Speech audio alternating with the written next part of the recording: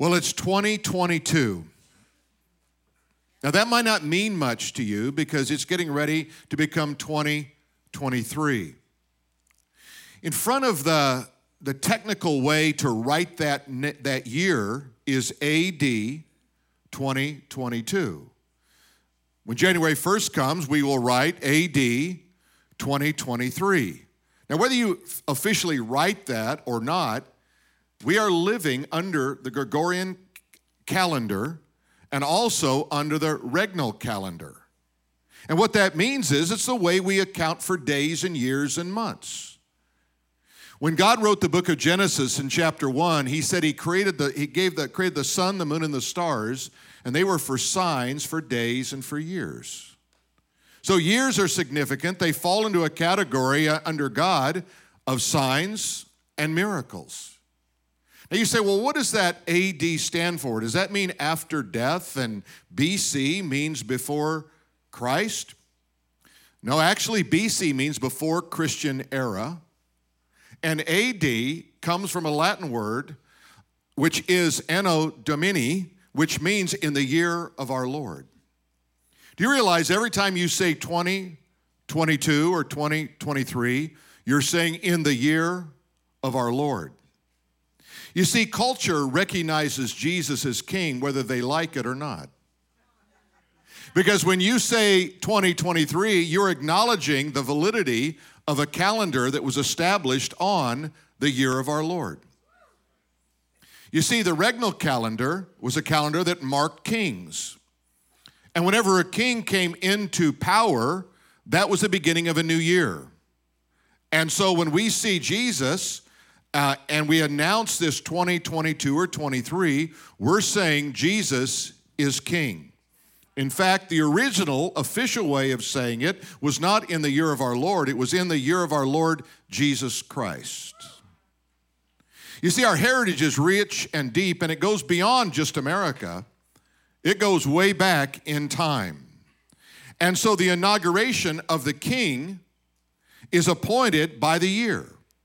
So in 2023, when you say Happy New Year, you're saying we appoint Jesus King all over again, that he may reign with power and great authority.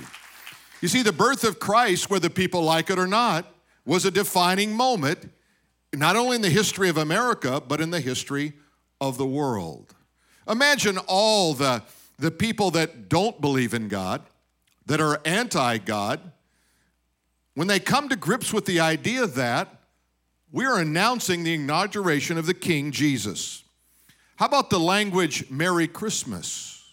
You know, in America we say Merry Christmas, but in England you say Happy Christmas. Leave it to the Americans to snub the Brits yet one more time. But we say Merry largely because of the writings of people like Dickens who brought that popularity to literature. It doesn't even sound right to say Happy Christmas, does it?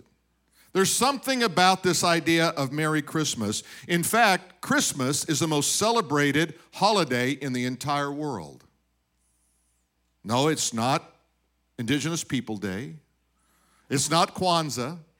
It's not any of those things. It's Christmas. It's the proclamation. And that's why we encourage people, whenever someone says to you, Happy Holiday, just remind them it's Christmas. That's what it's all about. It's not a holiday tree. Why, it's a Christmas tree, amen? You see, Christmas, a lot of times people say, well, I don't like the idea of Xmas because that's taking Christ out of Christmas. Well, that just shows you're not a student of history. That's all that says. Because you see, actually, the X is from the Greek letter chi, which is where we get our word Christ or Christmas. So if you look up here to the Greek word, you see that X and then it looks like a P. So that's CH, the R, or the P is an R, I, S, that little funny looking thing with looks like an O with a line on it, that's an S, and then T, and then O, and then you put that S at the end of a letter. So that's Christos. So when you say Xmas, you're literally saying Christmas. Why, it began in 1021. They began using that abbreviation. It wasn't the plot of the New York Times to somehow take Jesus out of Christmas. In fact, when people say Christmas, now you can say, you know what that means? You can say that means Christ is in the middle of Christmas. You see, the Bible acknowledges that Jesus is king. I want to talk to you about the kingship of Jesus today in all aspects of his life, because if you fail to recognize that Jesus is king, then what authority or what responsibility does he have over your life? When I say Jesus is Lord, what does that mean? When I say Jesus is my Lord, what does that mean to you? When I say Jesus is king, what does that say to you? You see, in Jesus' birth, he was announced that he was king. Jesus Christ is declared king at his birth. He descends from the royal line of King David. People rejected his kingly claims at his crucifixion, but God exalted him to his rightful place of power and majesty and gave him a name which is above every name, that at the name of Jesus, every knee should bow, every tongue should confess that he is Lord, to the glory of God the Father. In Matthew chapter 2 and verse 1 and 2, it says, "Now after Jesus was born in Bethlehem of Judea in the days of Herod the king, behold, wise men from the east came to Jerusalem, saying, 'Where is he who has been born King of the Jews?'" You see, culture recognizes Jesus, even though, and the Bible reflects that culture of the day. It says, "For we have seen his star in the east, and we have come to worship him." So this is a king that's not only a earthly king in a sense, but also a heavenly king, because it says we have come to worship this king.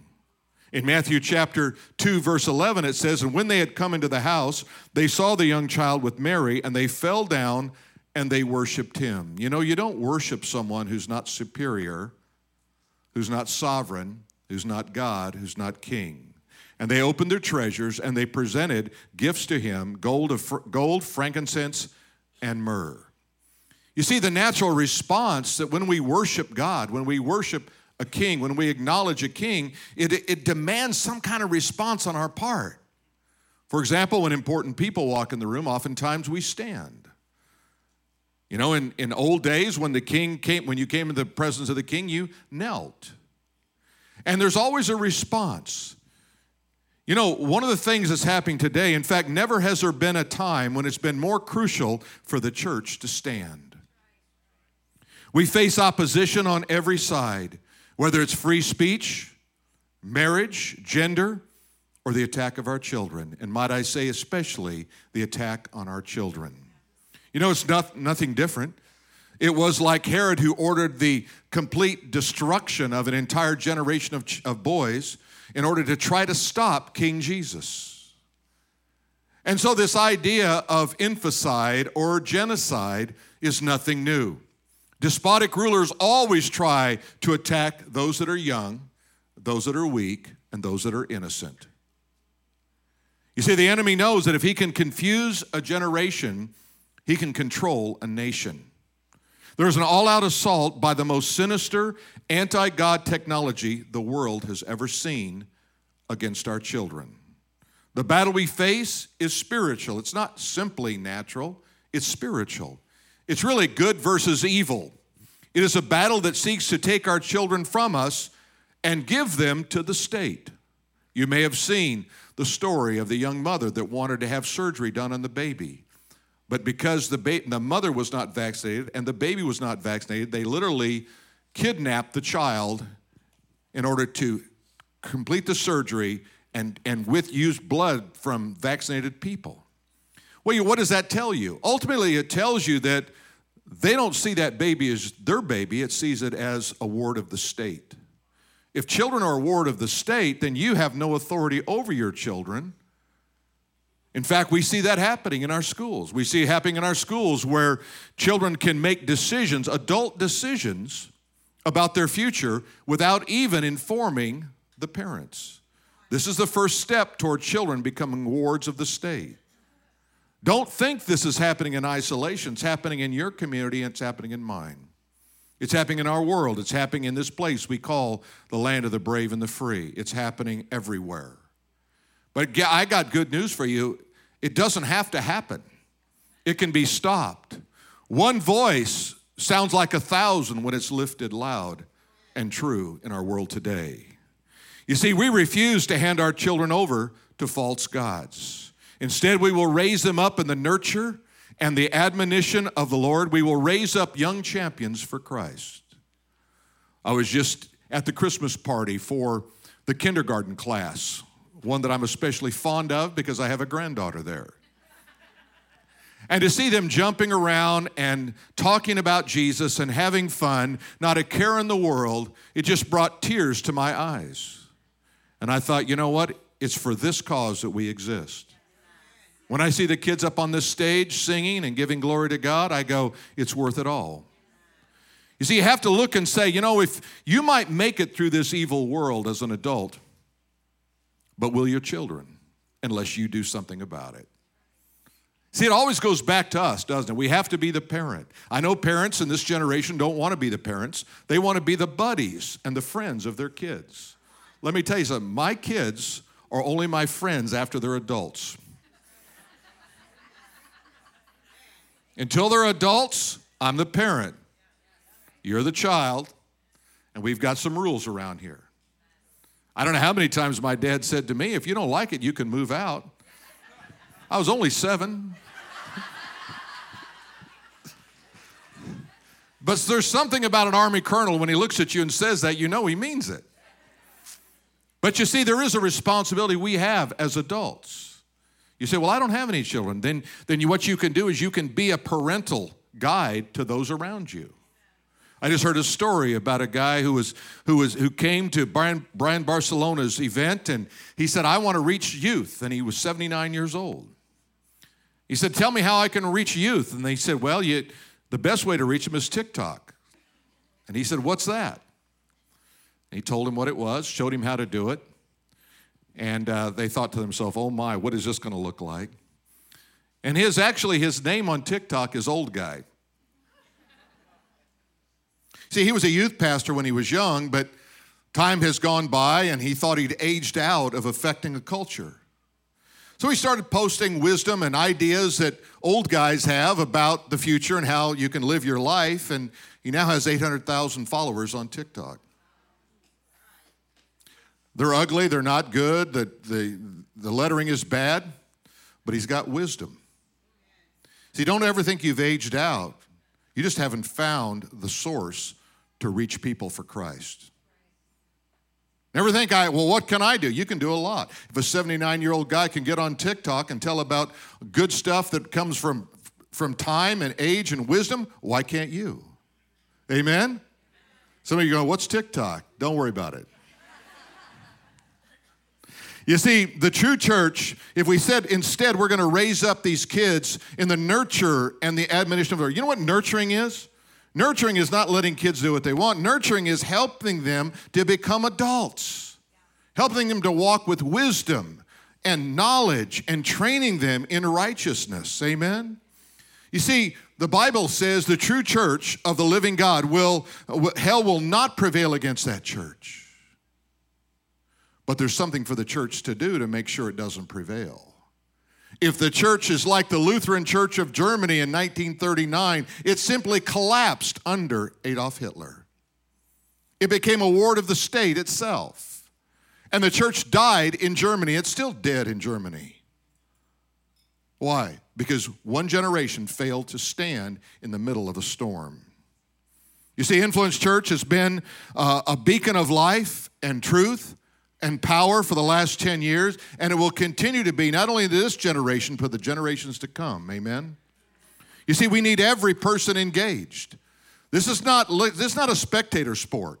You know, Christianity is like, boy, I can't wait to get in the stands and watch what's going on. See, no, we have to engage. Everybody is playing. I might just say parenthetically, Argentina won the World Cup.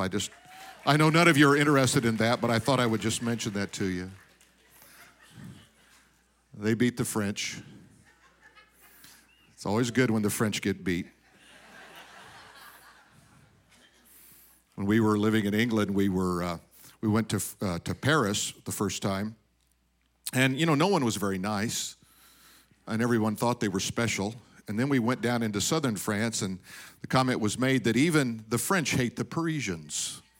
So That has nothing to do with his message, but it was something I just wanted to say. These things happen, you know.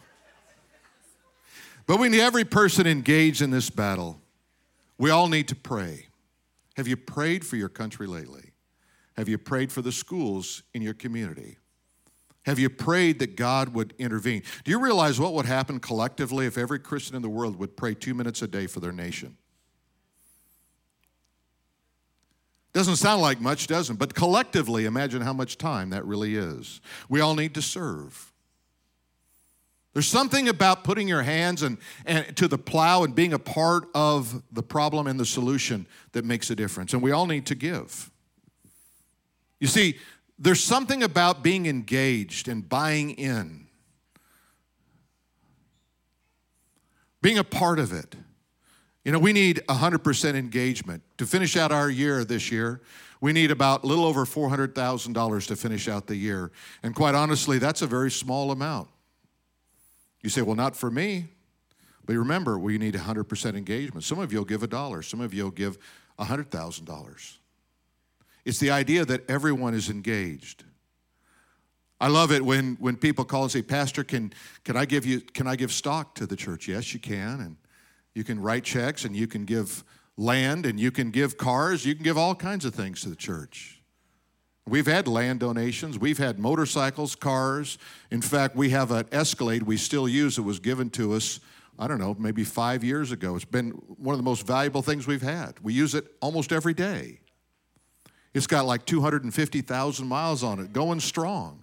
When we first got it, I had a guy approach me, want to know if we'd sell it. And I said, well, it's got 250,000 miles on it. He said, well, that's fine. I've got one. He said, it's got over 400. I just wanted to upgrade. You see, you never know the difference you can make in what you do. When you look into the scripture, not only does it talk about Jesus being king in his life, but in his birth, but also in his life. You see, the prophets declared the king was coming.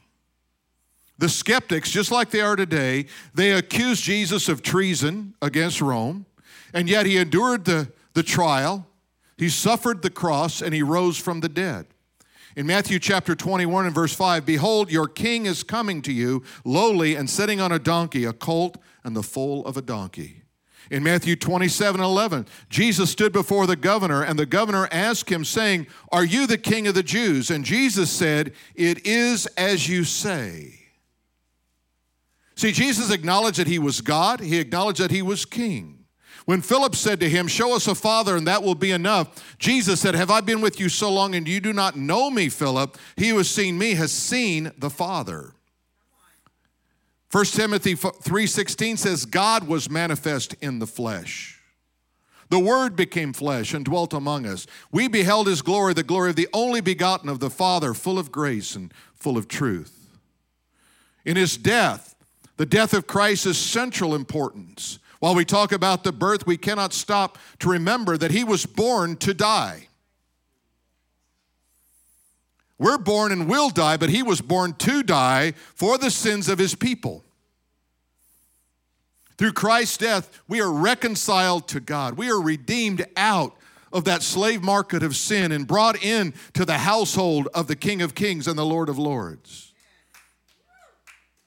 You see, culture recognized who Jesus was. In Matthew 27:37, they put up over his head the accusation written against him, this is the King of the Jews. And they did it in 3 languages so that everyone could understand that this was the King of the Jews. In Mark chapter 15, the chief priest, also mocking among themselves with the scribes, said, he saved others, himself he cannot save. Let Christ, the King of Israel, descend now from the cross that we may see and believe. Little did they know they were going to see, but they would not believe. Because they would take him off the cross, they would put him in a tomb, and 3 days later, there would be an earthquake that would roll a stone away. In fact, in the Greek, that word stone rolled away is literally a word that means to pick it up and move it to another location.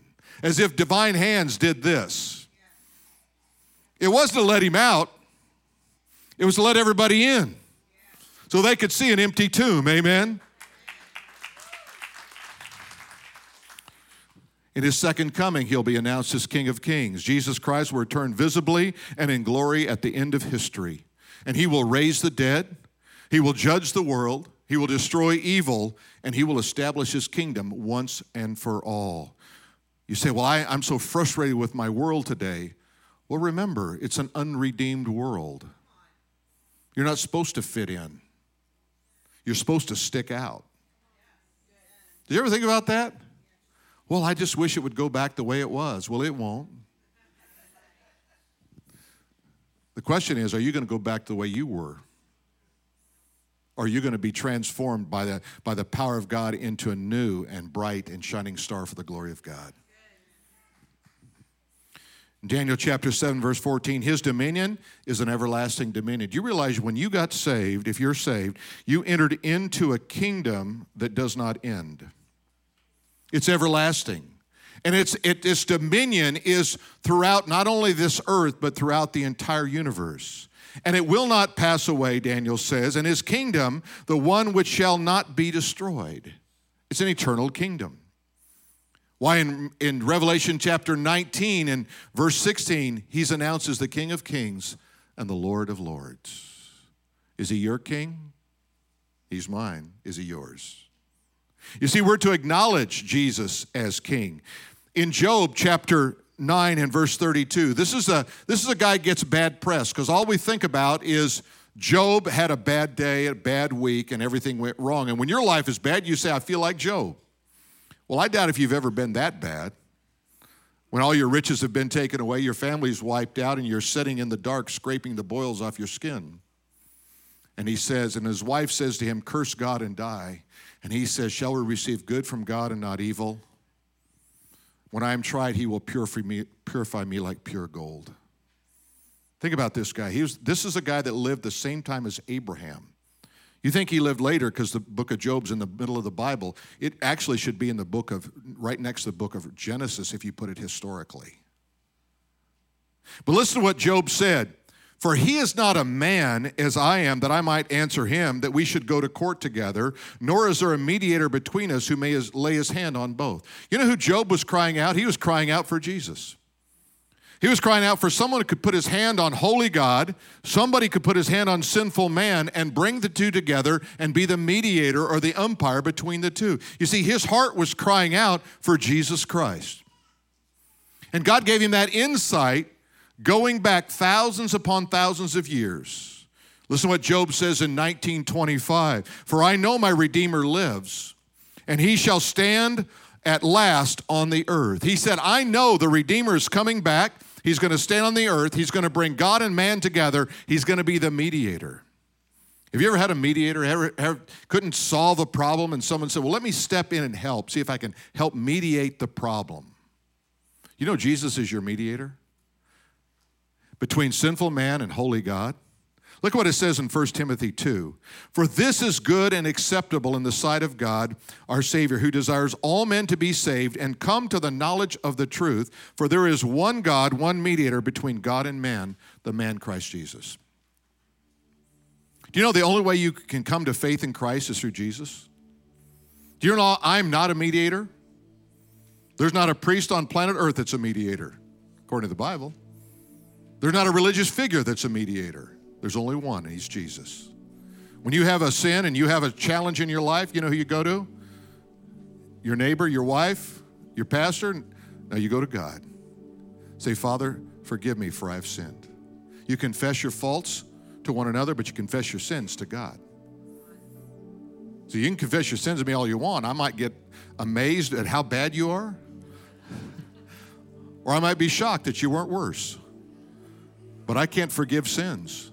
Only God can forgive sin. Amen? See, the only thing that keeps us from God is just sin. It's just, you say, well, I've had people say, I'm not a sinner. Oh, that's amazing. And I think sometimes we think, well, you know, being a sinner means so you commit some really horrible thing in your life, some heinous crime against nature. And then I'll say to a person, I'll say, well, if you ever lied, and they'll think a minute, and I say, now be careful. Don't lie to me now. Well, yeah, I've lied. I said, that's a sin. Really? Yeah. You ever been angry? Yeah. Well, that's another one. We got two. I think if we stay with this, we can get a whole list. What do you think? You see, until you can establish in your own life that you fall short of the glory of God, you can't be saved. You can't come into the kingdom. But the moment you say, I confess that I am a sinner, now you've got room for a Savior in your life. Amen? I want you to stand with me, and I want to just lead you through a prayer right now. A really simple prayer that just brings together this idea of Jesus as our Savior, Jesus as our King, Jesus as our Lord. You can pray this prayer right out loud where you are, where you stand, where you sit. And pray it with faith, believing that God can answer that prayer. Bow your head with me and say this. Just speak it out. Dear Lord Jesus, I confess that I am a sinner. I believe that you died, were buried, and rose from the dead to give me eternal life. Save me right now, Lord Jesus. Write my name in the Lamb's Book of Life. Send your Holy Spirit to fill my heart and my soul and give me power and authority as your child. In Jesus' name.